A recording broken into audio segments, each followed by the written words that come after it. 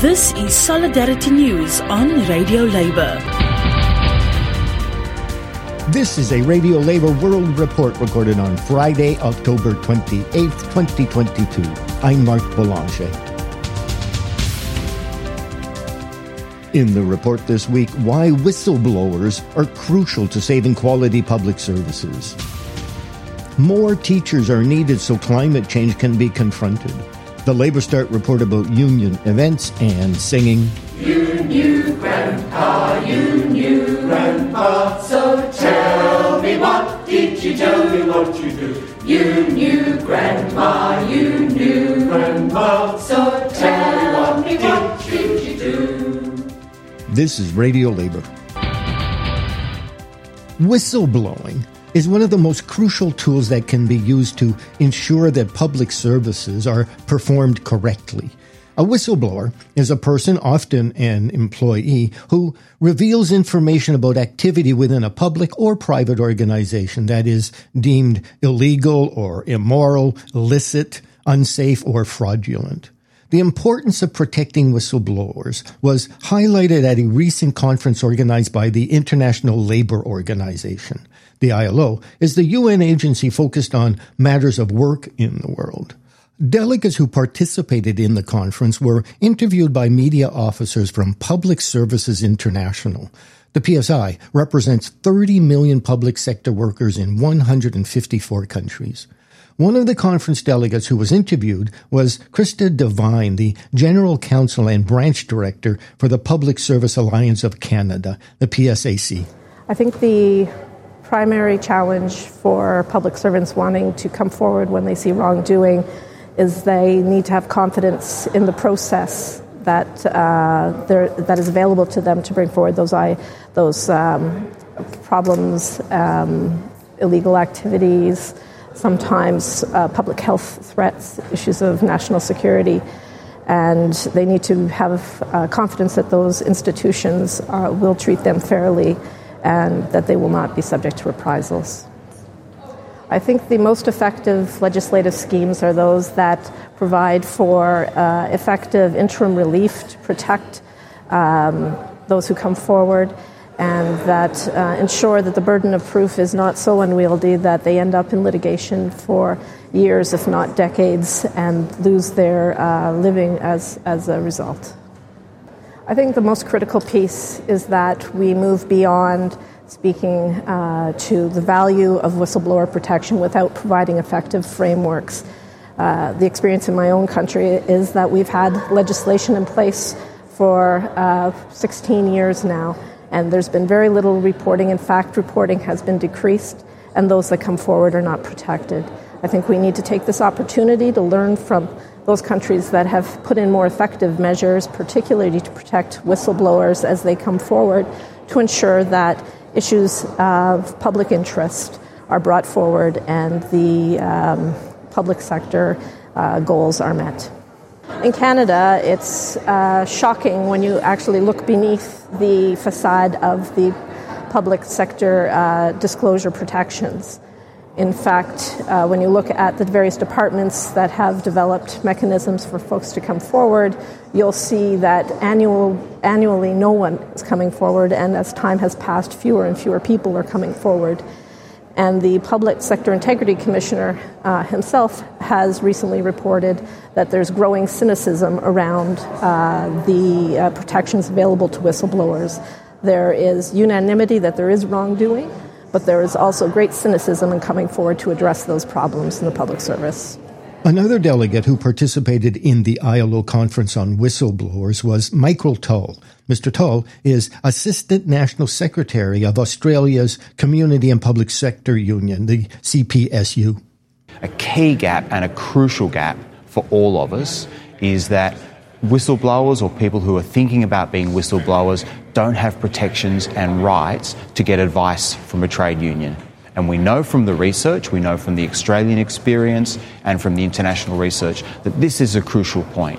Where people can get advice from their trade union, they feel more confident and capable about making a disclosure if they need to do it. And if they do make a disclosure, they are safer. and more likely to be successful and not suffer reprisals. So one of the key things that I've come to this meeting for is to make the case and make the argument that in a future global standard, it must identify and address that particular point. Workers should have the right, a protected right, to get advice and support from their union when they are considering being a whistleblower. Teachers globally recognize the urgency of transforming education systems to respond to the climate crisis. That is Johanna Jara Ostrand, a vice president of Education International's executive board representing the European region. She is also the president of the Swedish Teachers Union. Education International, EI, is the global union which represents 33 million teachers and other education workers around the world.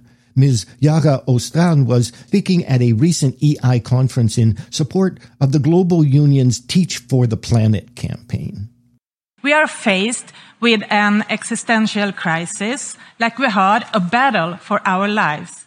And the education sector must play its role in the struggle to protect both the current and future generations and sustain our planet.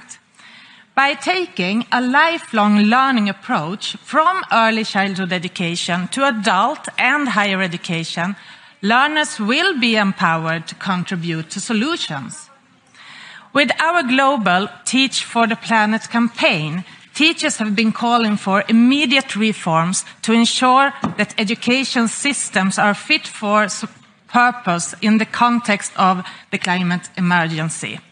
Already, children, students, teachers, and communities, especially girls, people with disabilities, indigenous peoples, and those in countries who have contributed the least to causing climate change, are being severely impacted.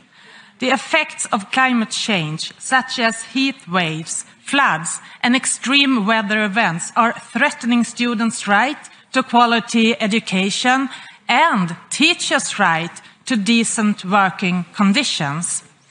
Our manifesto on quality climate change education for all outlines a vision where all education institutions are safe, climate resilient, and sustainable.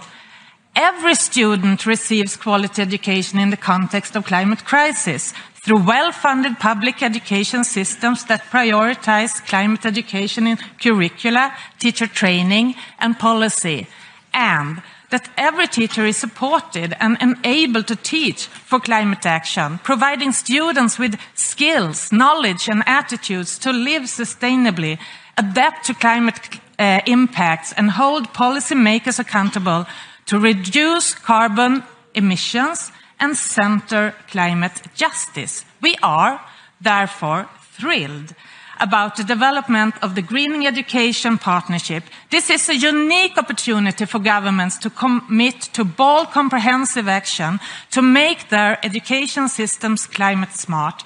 And on behalf of teachers across all regions, I urge every government here today to commit to the partnership and earmark the necessary resources to enable green education.